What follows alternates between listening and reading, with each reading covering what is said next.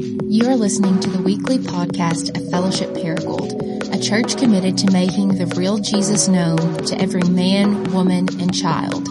For more information about our church, please visit us at www.fellowshipparagould.com. It is good to be with you. If you have a Bible, go ahead and grab it and turn with me to 1 Peter chapter 4. And as you're turning there, today we're finishing up our series that we've titled Union with Christ. And in this series, we've just been unpacking the central truth of Christianity, that when you trust in Jesus, He joins His life to yours such that you are now in Christ and Christ is now in you, and that changes everything. And so today we're going to bring that series to a close by looking at 1 Peter chapter 4. I'm just going to read 2 verses. We'll bounce around to some other places, but we're going to start here. So let's go to verse 12, chapter 4, 1 Peter. He says this, "Beloved, do not be surprised at the fiery trial when it comes upon you to test you, as though something strange were happening to you, but rejoice insofar as you share Christ's sufferings, that you may also rejoice and be glad when His glory is revealed." This is the word of the Lord. Thanks be to God. Let's pray together one more time. Would you pray for me as I pray for you? Father, we do just ask that, Lord, that you've brought us into this place this morning because you want to speak to us. And so I just ask that you would open up our eyes and our ears and our hearts, mine included, to hear what it is that you have to say to us. And I'm very mindful that we come into this room with different backgrounds and different stories, but the one thing we all have in common is our desperate need for Jesus. We bring into this room the fact that we've all sinned and been sinned against, and therefore we carry a lot of baggage and hurt and pain, and we really do need you, Jesus. And so I pray that you would bring resurrection glory and life into the hearts of everyone in this room. Do it for your glory and our joy as we get to watch you do it and participate in it. And I pray this in Christ's name. Amen. In the 1860s, Horatio Spafford was a successful lawyer and businessman in the city of Chicago. He was a senior partner at one of Chicago's biggest law firms. He had all these real estate developments on the north side of the city, so he made a lot of money. But he wasn't just a wealthy businessman. Horatio was also a family man, and he was a Christian man. He and his wife Anna had been married happily for a long time. They had 5 children. They were all members of this Presbyterian church in Chicago where he also served as one of the elders. So if you look at Horatio's life in the late 1860s or even now, you would say, man, he's got financial prosperity. He's got a healthy, happy family. They're all following Jesus together. Like all is well. Life is good for Horatio Spafford. However, in 1871, a series of events would come into Horatio's life that would begin to flip his life upside down. It all started that year when he lost his one and only son at just the age of 4 years old to scarlet fever. Later that same year, as he was still grieving the loss of his son, the Great Chicago Fire broke out, and it spread across the city of Chicago, and it destroyed all of his real estate investments. So in a moment, Horatio Spafford lost all his money, all his investments, everything he had built up and worked so hard for, gone. So that was a devastating and tragic year for the Spaffords. And for the next 2 years, it was really a tumultuous time. They're grieving all that they've lost. They're trying to rebuild. And so to help the family heal, like a good husband and dad, Horatio says, you know what, we need to take a family vacation. We're going to take a family vacation together. We need to get away together.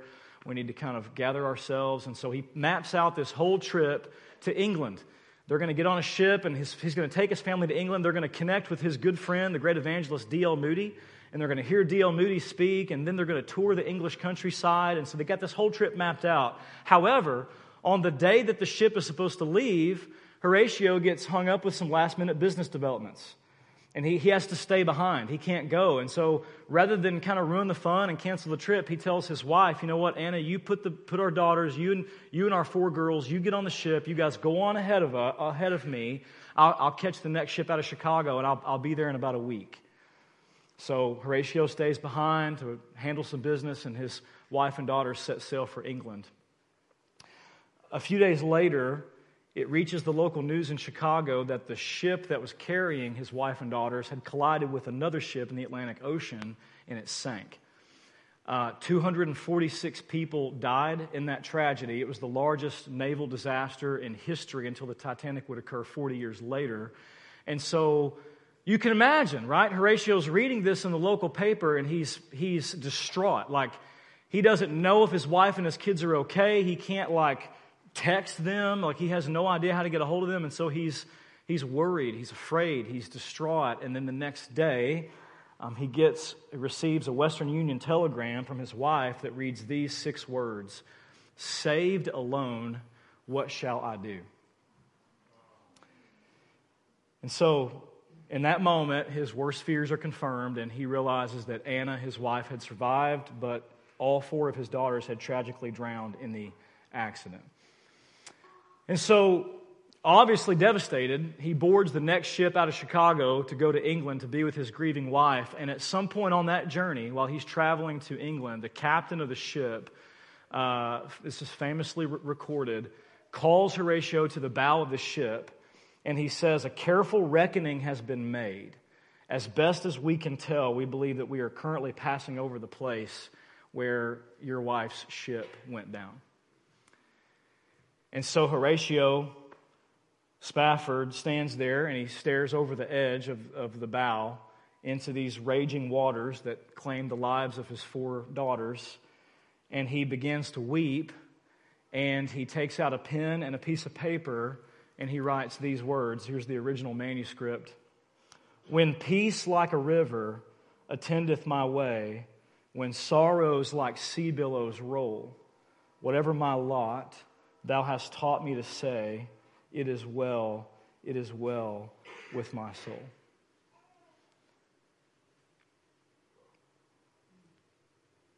So in response to all his tragedy, Horatio Spafford pens one of the most famous Christian hymns of all time, "It is Well with My Soul." And this is the true story behind the hymn. In 5 years, or in just a course of 2 years rather, Horatio loses all 5 of his children.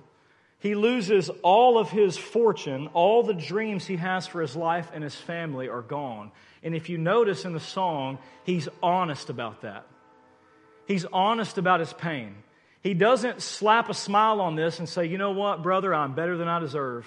I can't really complain." He says, "No, I'm drowning." He creates the image of, "I'm drowning here in a sea, these sea billows of sorrow." You get the image of waves of grief are coming over him, and he can't catch his breath. And so he's honest about that. And yet, in the midst of all his pain, he also says, with great clarity and conviction, it is well with my soul." Horatio Spafford's story does 2 things for us. And I want to unpack this real quick, briefly, as a way to get into our text. Number 1, Horatio Spafford's story confronts us with the harsh reality of pain and suffering. The harsh reality is this: nobody does not suffer. Because we live in a fallen world, the reality is all you and I have to do is live long enough and we will suffer. Now, we want to avoid that as a culture. Everything we do as a culture, we spend all of our time and our money and our resources trying to avoid and deny the reality of pain and suffering. And that's why we hear a story like Horatio's, and there's a deep-seated psychological defense mechanism that goes into play, and we say, "That would never happen to me." That kind of stuff happens to other people, but that would never happen to me. I watched a video this week of a man being interviewed. He lost his son in another tragic mass shooting that happened in California this week. If you saw that in the news in Thousand Oaks at a bar, and 12 people were murdered, and this guy lost his son, and he said, "Never in a million years did I think this would ever happen to me. There's no way this would happen to me." And here's what's interesting. As I'm watching it, I'm doing the same thing. There's no way this will ever happen to me. I'm so thankful my daughters are safe. I've got 3 of them. I'm so thankful that I'm able to protect them as a dad. And I'm just telling myself, this would never, I'm in total denial. This could never happen to me. And the reality is, guys, what Spafford's story just confronts us with the truth that no matter how hard we try, no one is immune or no one is exempt from pain and suffering. In fact, it's inevitable. The great Tim Keller, he says it like this, better than I can. He says, suffering is everywhere unavoidable, and it comes in numerous forms. No matter what precautions we take, no matter how well we have a put-together life, no matter how hard we've worked to be healthy, wealthy, comfortable with friends and family, and successful with our career, something will inevitably ruin it. No amount of money, power, and planning can prevent bereavement, dire illness, relationship betrayal, financial disaster, or a host of other sufferings from entering your life. Human life is fatally fragile and subject to forces beyond our power to manage. Life is tragic, he says. Keller's just saying nobody does not suffer. Or as the great theologian and lead singer of REM, Michael Stipe, once said, everybody hurts sometimes, right? Everybody hurts sometimes. And for some of you in the room, this is not a philosophical conversation because you're going through it right now. Like you're in pain right now. You're being slammed and hit with the waves of sorrow and grief that Spafford sang about, and maybe you're not even sure how you got out of bed and got here. Like 2018 has been a hard year for you. One of loss and tragedy and disappointment and heartache, and you're feeling it now. It's not a philosophical conversation, it's reality. And then there's others of you in the room, you're not going through it now, but you've been there. Like you know suffering. And you still have your moments and your days, right? You've been there. And then for the rest of us in the room, we may not be going through it now, but the reality is, and I put myself in this category, we're on the clock. We're on the clock because suffering is certainly coming. And so the question is, are you prepared for it? Is it possible to prepare for it?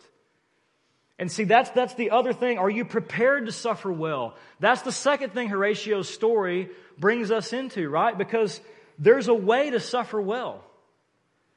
There's a way to not just survive and cope with the pain, but to actually walk through pain and suffering and come out of it stronger and better and more alive and more aware of God's love and more beautiful than you were before.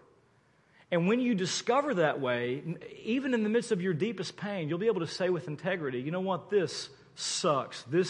I feel like my life's being blown apart, but it is well with my soul.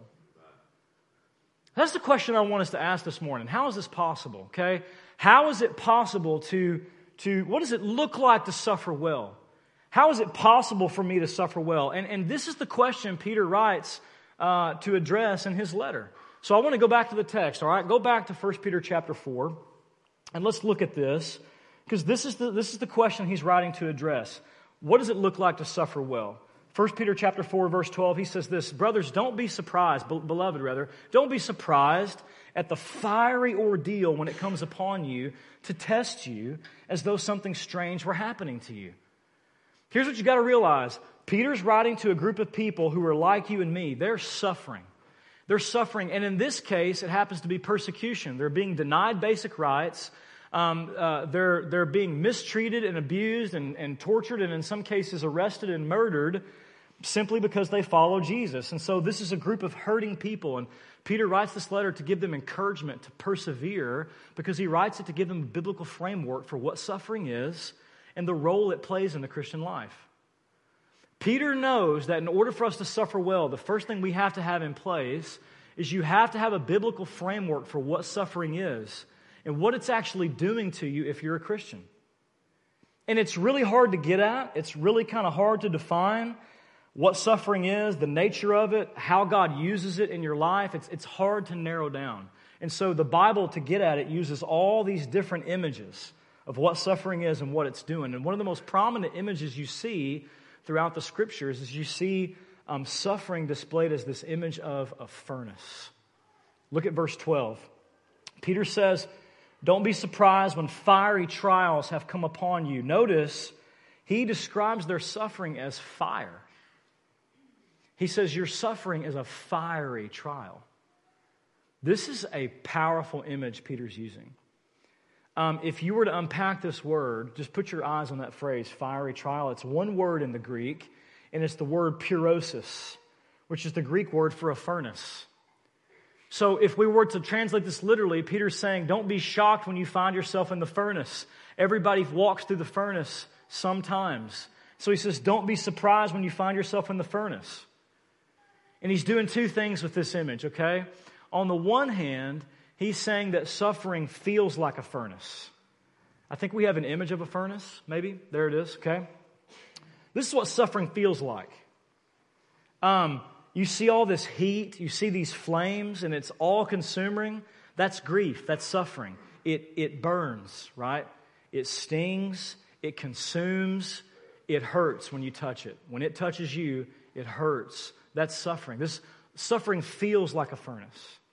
But listen, this is key. This is huge. In order for you to suffer well, to have a biblical category for what suffering is, what I'm about to say is huge.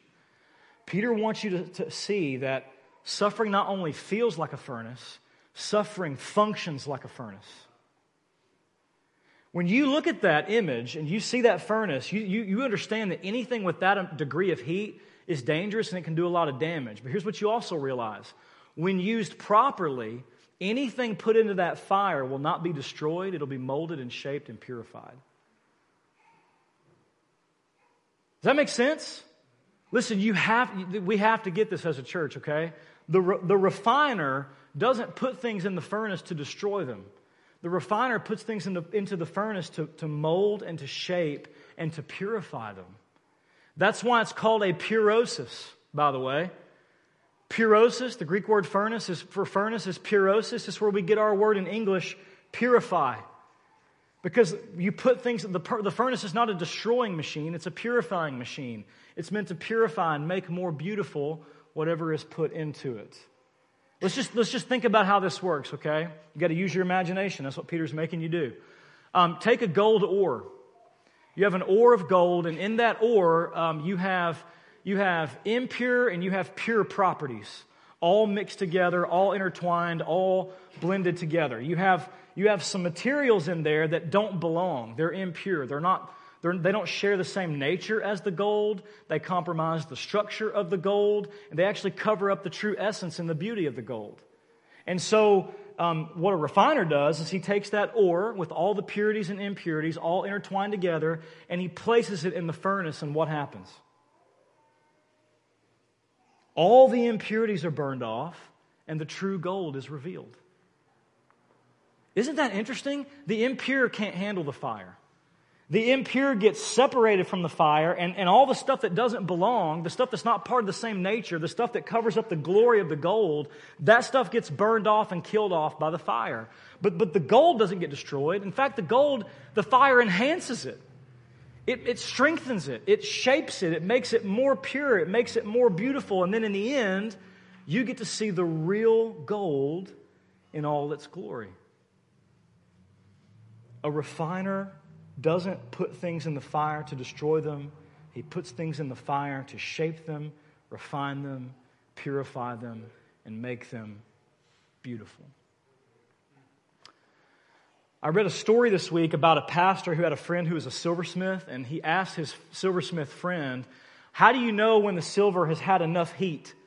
Like, how do you know when it's been in the fire long enough? How do you know when all the impurities are burned away? And the silversmith said, I know the silver has taken enough heat when I can look into it and I can see my own face reflected in the metal. That's when I know it's pure. I know it's had enough heat when I can look into it and I can see my own face reflected in the metal. That's when I know it's pure. Listen, if you're in Christ, this is how God is using your suffering. I'm just telling you, you just have to know this. It's not going to take away the pain, but it sure is going to give you a framework and a rope to hang on to. God is doing something. He is not trying to destroy you, I promise. He's doing something. He's at work. Listen, He puts us through the fire. He puts us through the fire. He leads us into the furnace so that in the end, when He looks at us, He sees His own image reflected in us. He sees the beauty of Christ. He sees that you are formed and shaped into the glory of Christ's image. This is what suffering is. This is what it does. And I get it that perhaps some of you in this room, as you hear me say that, you say, man, how could God do that? Like, first of all, how could He allow pain and suffering? How could he lead me into pain and suffering? Listen, I'm just going to put that question on the table because it's in my mind, and it's in yours if you're being intellectually honest. That question's there. I can't answer that for you now. I actually think that I will kind of answer that in this sermon, but probably not in a way that you would like. If you want to talk about that, I'd be happy to get coffee with you and talk about that. But listen, let me just say this. I'll just suffice it to say at this point. This is good news for you, that God would lead you into suffering, that he would actually, in his sovereign grace, use suffering. The reason that has to be good news, because first of all, if you remove him from the equation, you still got suffering. You take him out of the equation, it hadn't helped anything. But the fact that he's there means that what you're going through, if you're a Christian, cannot destroy you.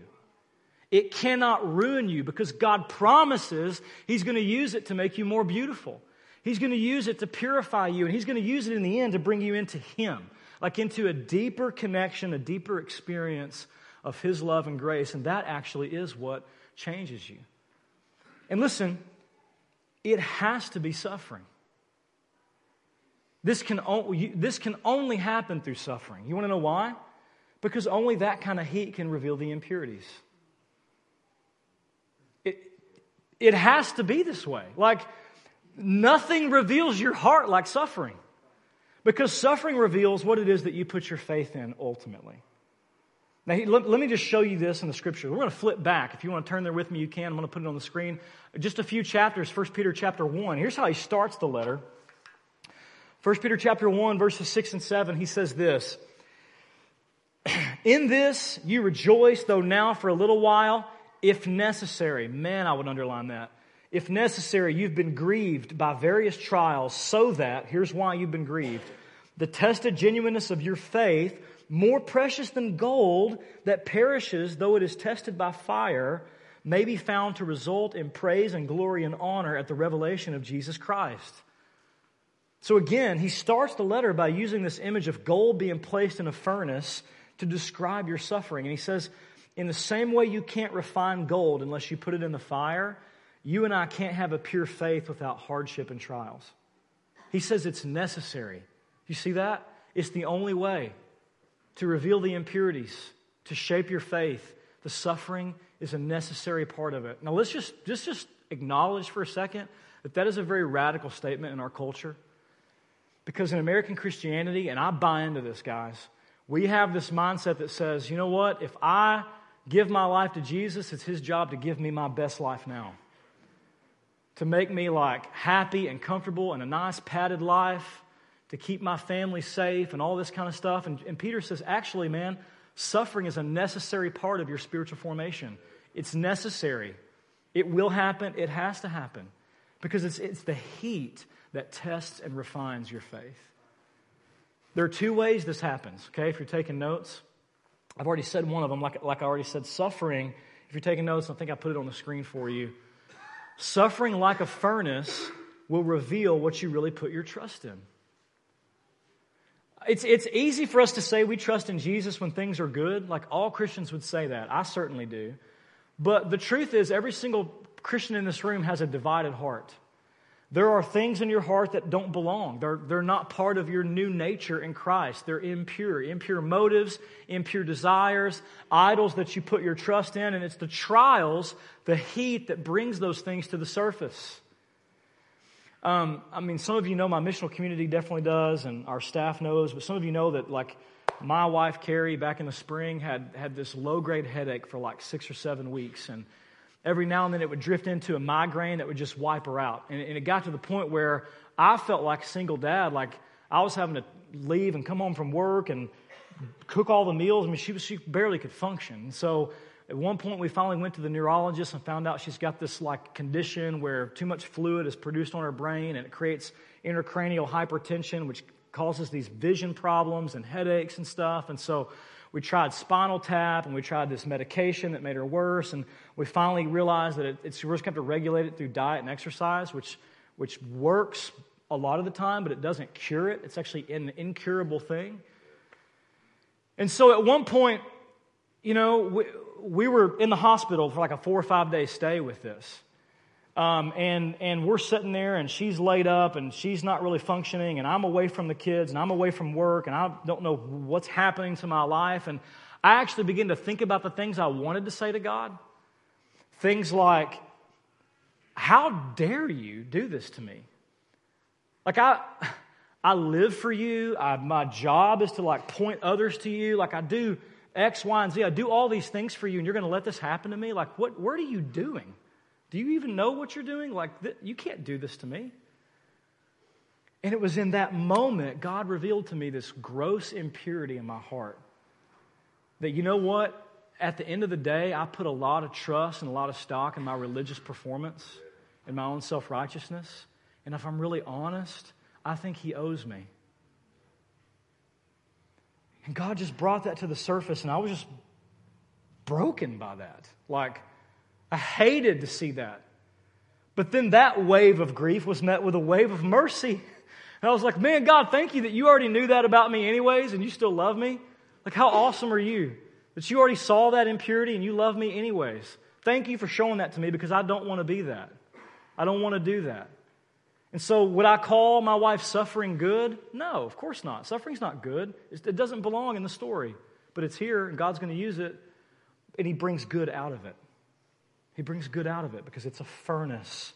Listen, trials and troubles reveal what your foundation is. This is Jesus' point about, do you build your house on the rock or build your house on the sand? And when the storm comes, it reveals your foundation, the structures, the things that you build your life on and put your trust in. Suffering brings that to the surface, and it shows you the places that you're trusting, whether it's food or work or Netflix or online shopping or drinking or drugs or pornography or an extramarital affair, or you fill in the blank.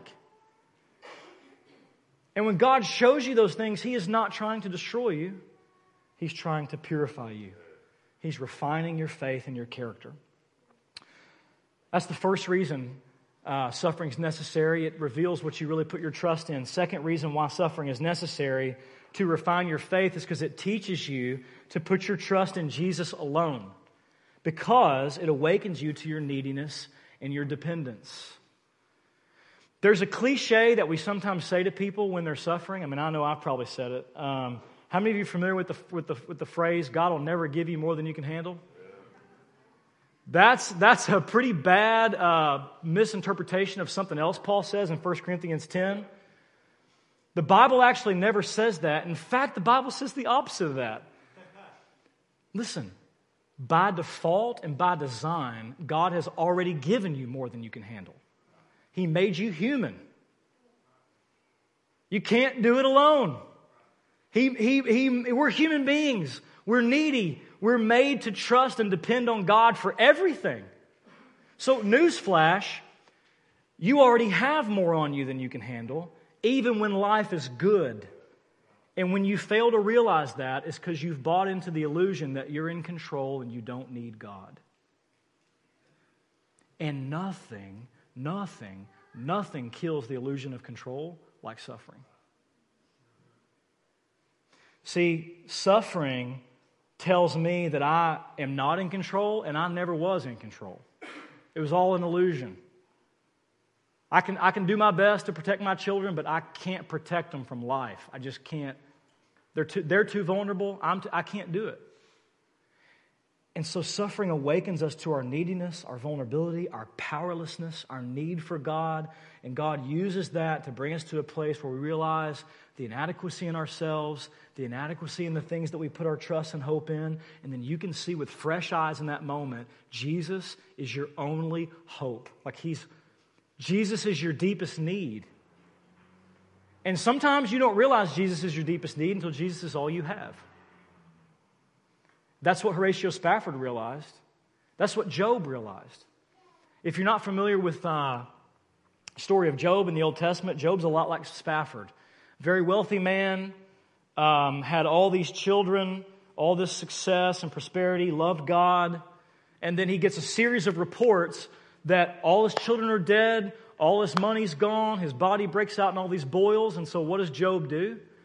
Well, he's honest about the pain. He tears his clothes, he shaves his head, he falls in the dirt, he screams out in agony to God, though he never sinned against God.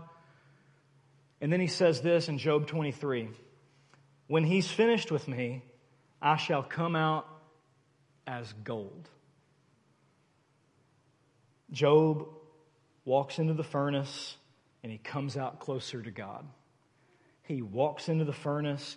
He comes out with a deeper trust in God's love and in God's care. It doesn't destroy him. It purifies him. This is what suffering does.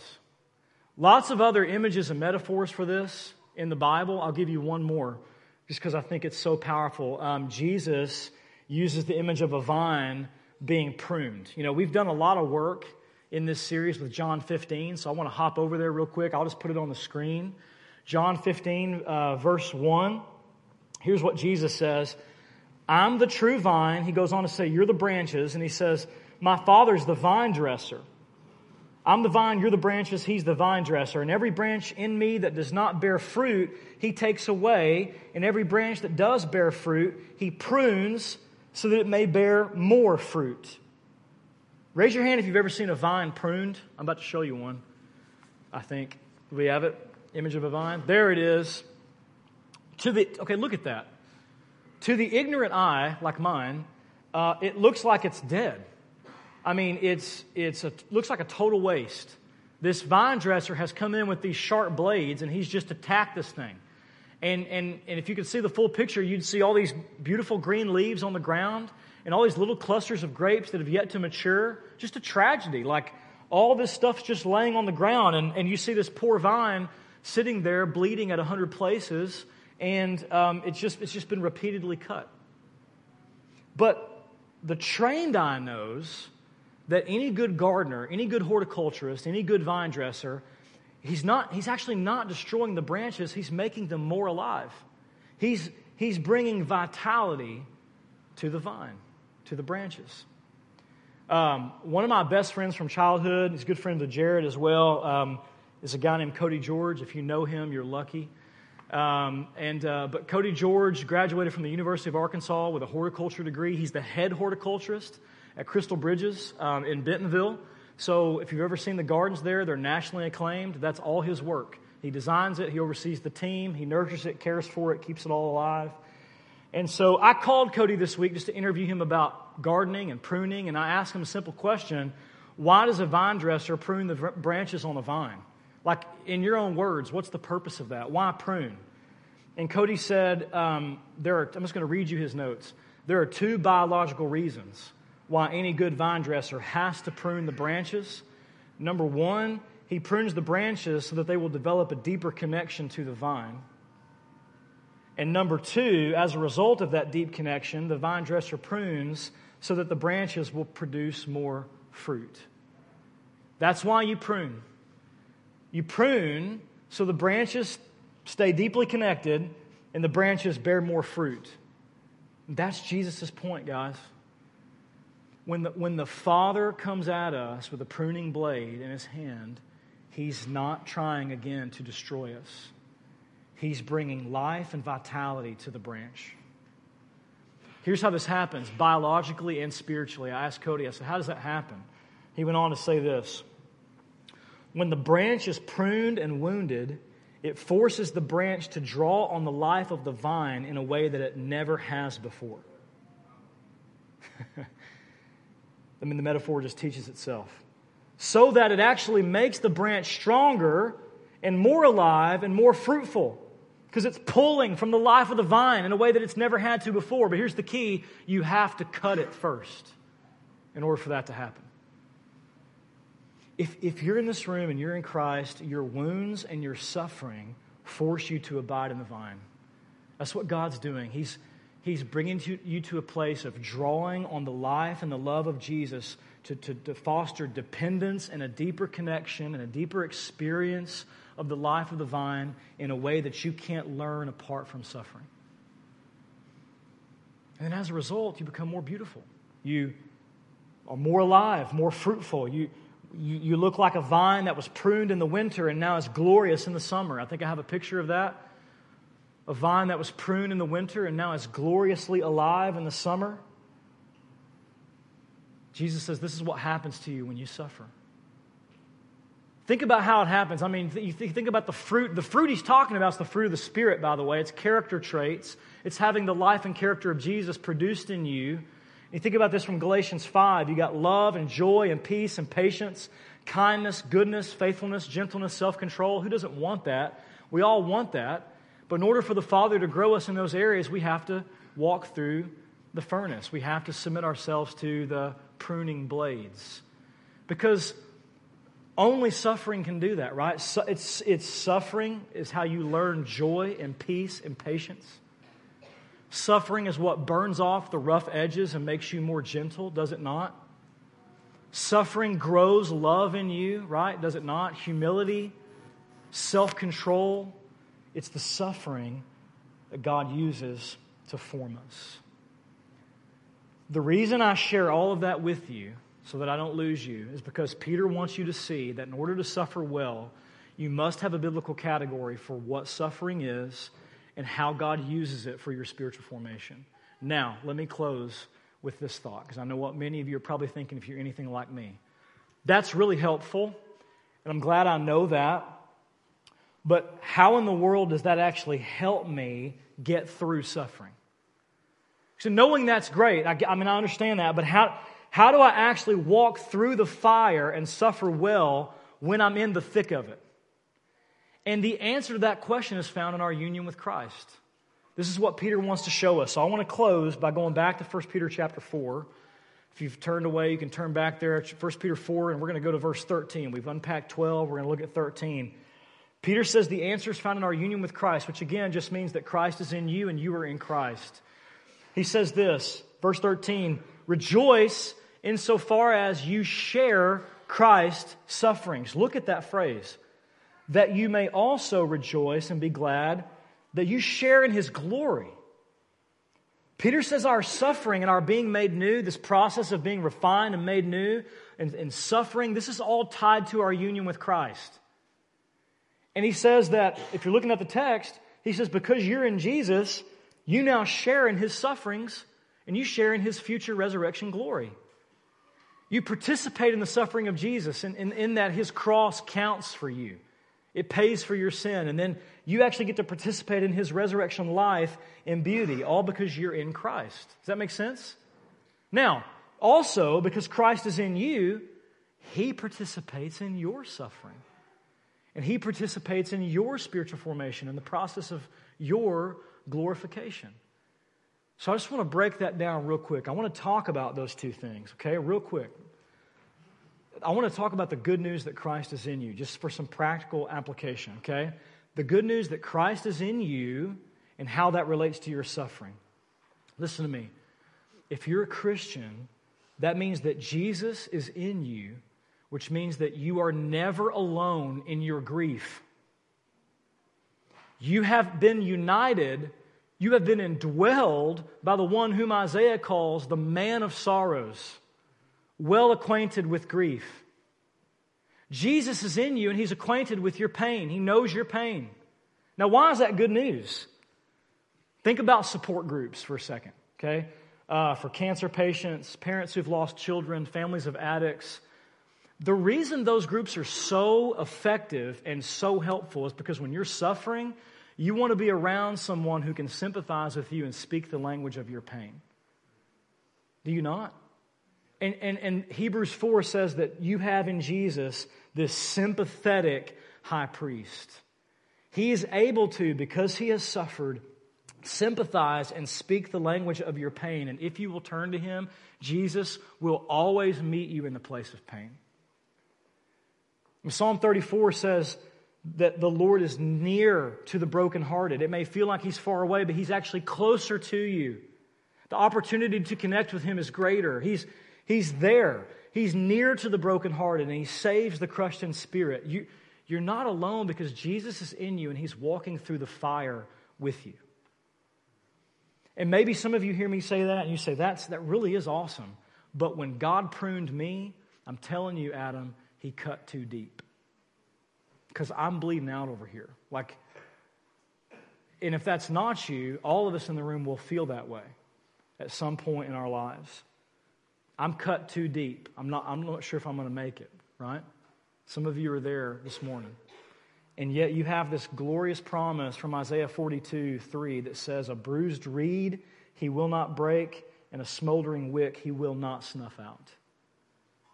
So you just think about that for a second. The image of a smoldering wick. You've got this candle that's burned all the way down, barely a flicker left in it, just this tiny glow of orange. It's so vulnerable, you could just barely blow and the thing would be, it'd be done, it'd be toast. And Isaiah says, Jesus will be gentle with you when you're in that place. He will not let your light go all the way out. He will not destroy you. He will be gentle with you. Sam Alberry says it way better than I can. He's commenting on that verse from Isaiah 42, and he says this. I'll put it on the screen. It's one of my favorite quotes. He says, in a fallen world like this, all of us are people who have both sinned and been sinned against. Some of this will have left us with deep wounds that seem unfathomable even to us, let alone others. But Jesus knows us fully and understands us entirely. He loves us more than we love ourselves. He is even more committed to our ultimate joy than we are. There is no wound or vulnerability He does not understand or handle with the utmost care. He is someone we can trust with our most tender bruises and fragility. He will not be clumsy with us. He won't steamroll us.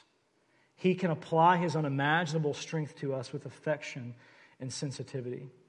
In our pain and confusion, in our weakness and mess, we come to Him assured that He alone is trustworthy.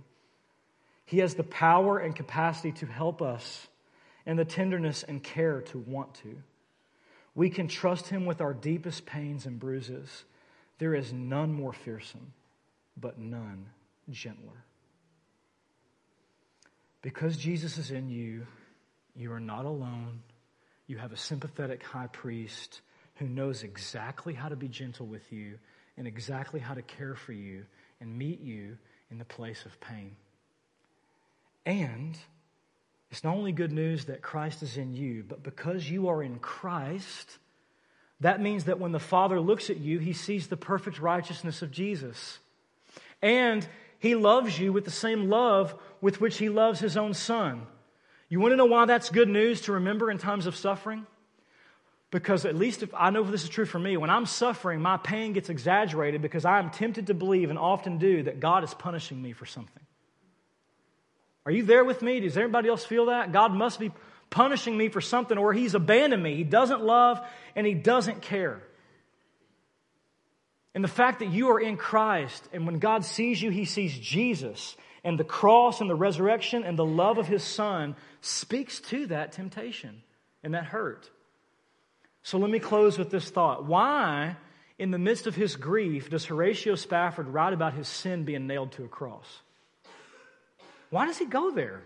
I mean, he sings in one of the verses, my sin, oh, the bliss of this glorious thought, my sin, not in part but the whole, is nailed to the cross, and I bear it no more. Praise the Lord, oh my soul. What does that got to do with 4 little girls who are dead? Everything. Because when suffering comes, Horatio Spafford knows that we believe God's punishing us. And Spafford invites all of us to look to the cross and see that God's not punishing you. All your punishment fell on Jesus. Listen, God may be purifying you, but He's never, ever punishing you. If you're a Christian, you can take heart that your suffering is never punitive. Purifying, yes. The Lord's discipline sometimes. Never, ever is it punishment. Because there is therefore no condemnation for you who are in Christ Jesus. For you who are in Christ Jesus. And it can't mean that He doesn't love you. Because again, Spafford's inviting you to look to the cross. Your suffering doesn't mean that God has abandoned you and that He doesn't love you. Because the cross proves that He cares for you. He gave up His one and only Son. Listen, Spafford writes this hymn to a God who has lost a child. A God who gave up His one and only Son to bring us into His love and bring us into His family. And whenever you see that, when you see that Christ is in you and you have a sympathetic high priest, a Savior, when you see that you are in Christ and you are beloved and cared for, God is not mad at you. He's not punishing you. He's with you. He's holding you. He's your dad. He will kiss the boo-boo. Like I promise you. When you see that, you will be able to say with Horatio Spafford, with Job, and with countless other suffering believers throughout the centuries, this hurts, and it is well with my soul. Each week we close by partaking of communion, and all this meal reminds us of is that we partake in the life of God, and He partakes in our life. We participate in Jesus' suffering and His resurrection, His broken body and His shed blood for our sin. And then therefore He participates in our life. We have union and communion. That's why we call this meal communion. And so if you're in this room and you would say that you're a believer, like I put my trust in Jesus and Him alone, that's where you find your hope and you're a Christian. We want to invite you in just a moment to come and celebrate this meal with us. We have 2 stations on each side of me here and 2 stations on the back, a gluten-free option to my left and your right. And the way we take communion is you just tear a piece of bread off and dip it into the cup. And so what I'm going to do, having explained that, is I'm just going to invite the band to come forward. And I'm going to invite you to stay engaged in this moment and go ahead and just stand where you are.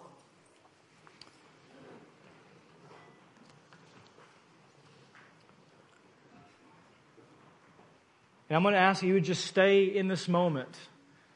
This is part of our worship gathering. We're going to celebrate communion together. You'll see it's chaos. Sometimes people do it in groups. Those are missional communities. Hopefully you don't feel isolated. Nobody's trying to do that to you. You'll see this is kind of chaos. It's sort of just designed to be that way. We like it like that. After we take communion, we're going to come back to our seat and we're going to sing another song, a song of response to what God is saying to you this morning. And let me just say this. If you're in this room and you would say, man, I'm not a Christian. I don't know. I'm not sure where I'm at with God. Today is the day of salvation for you. And my hope, our hope as pastors and as a church is that you will realize that Jesus walked through the furnace for you, the furnace of God's wrath so that you don't have to. He was consumed by the Father's judgment so that you never have to be, so that you can be welcomed in, delighted in, loved, and eternally protected by the Father. So our prayer is that you would put your faith in Jesus today, and if you would make that decision, man, we would love to know that. Luke, our pastor here, Jared is here, I'm here. We'd love to meet with you. We'd love to talk with you about that. Or if you have questions, we'd love to answer those for you. Let's pray. Father, come and do your work now. The work that only you can do. Lead us into a deeper connection to the vine. I pray that when the city looks at us, they would see a church that bears much fruit for your glory. We pray in Christ's name. Amen.